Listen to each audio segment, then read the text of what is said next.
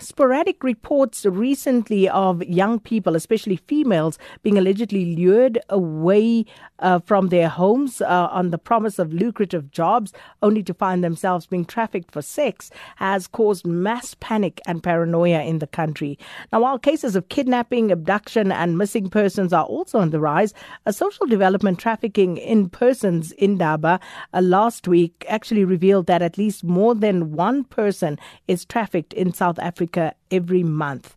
And this number includes children and adults who are lured in and out of the country under false pretenses. And as we start a new series looking at human trafficking, today we bring you a story of Grizelda Grootboom, a survivor who has seen it all, from being homeless, living in shelters, being gang raped, to being hooked on drugs and prostitution. And today she is still standing and fighting for the rights of prostitutes and the homeless. And she joins us on the line now to share her story. Grizelda, thanks so much for speaking to us. Welcome to Update at Noon. Thank you so much, and good afternoon. What a pleasure and honor to be on your show. Thank you for having me.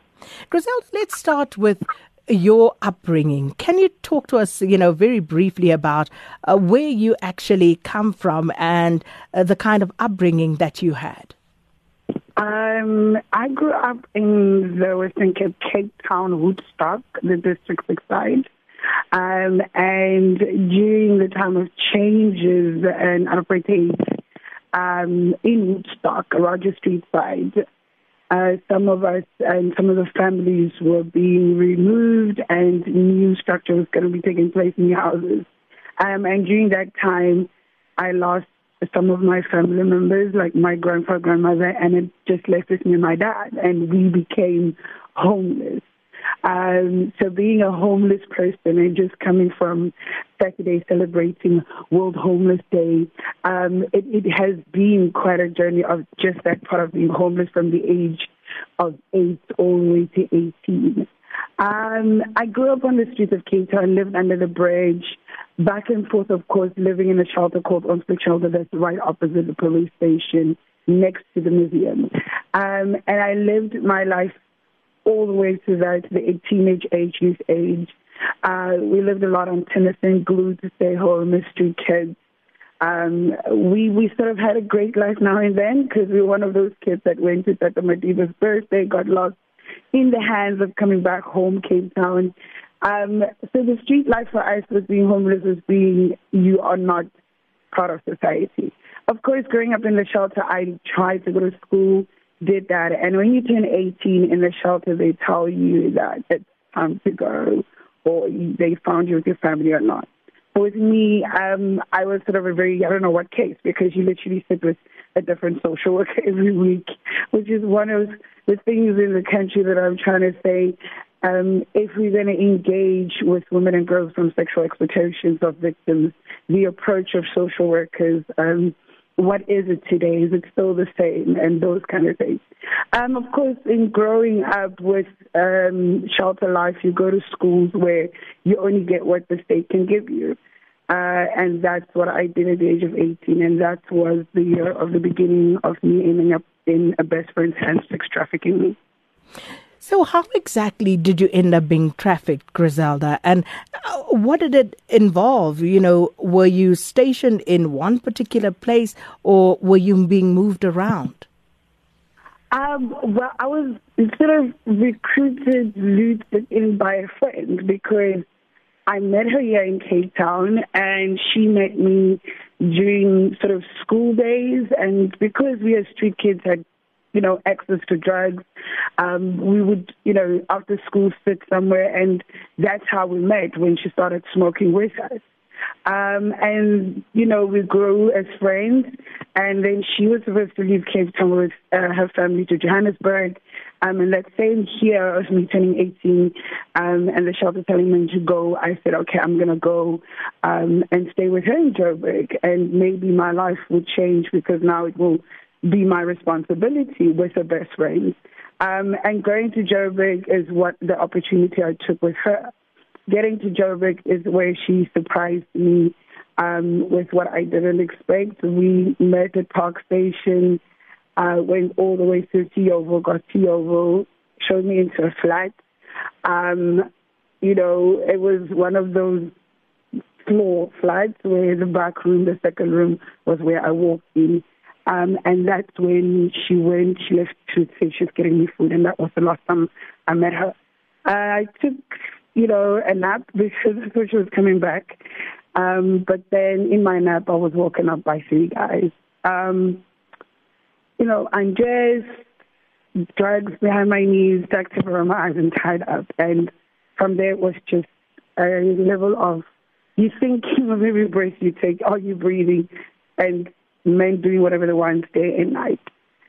It was every drug of every client, basically. Every man that comes and touches another fix for you. All they check is your pulse, that's all. If you've wet yourself, if you've vomited, if you've OD'd, the pimps put you in the box, quickly put you back in the room.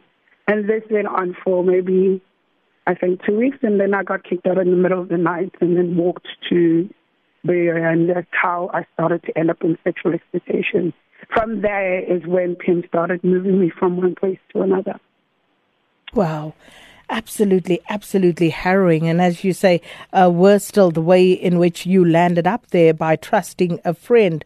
There's so much more to talk about. Hopefully, when we can create a little more space and time to talk about it, Grizelda. But we just want to also highlight this plight and how easy it is for people to fall prey to this trafficking.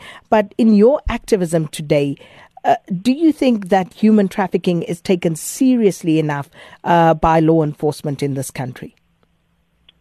I don't really think it has yet, according to Way, I think ever since 2017, standing at the United Nations General Assembly and really emphasizing and really crying and saying, we have the greatest law in South Africa, but for us to implement them, for us to really, really see, oh, wow, the progress in KwaZulu-Natal, responding quicker to women and girls or girls under the age of 18 getting trafficked, or really just focusing on a sort of strategy that we know that intelligence also come in, because we all know it's organized crime. We all know there's that third and second hand in, and as we saw. And then also people, I think our society have not been educated, because we find some parents would call you, my daughter's missing, and she doesn't know that the kid has some adult boyfriend and they disappear, and those all sort of things. So with the state and society not really understanding the real danger in it and playing games around with it is what's causing more and more women and girls just going missing. And I think we need more political hands in trying to get it done, because the awareness is not much. A21 is only joining now with Uber, but I think Uber has already globally found a way to sort of, do with by hiring women, verifying people's identities. The problem is Bolt right now. And these things happen. We've seen Uber go to schools, pick up schoolgirls, and then drop her at a hotel, because the social media of chat rooms also. So there's another level of internet.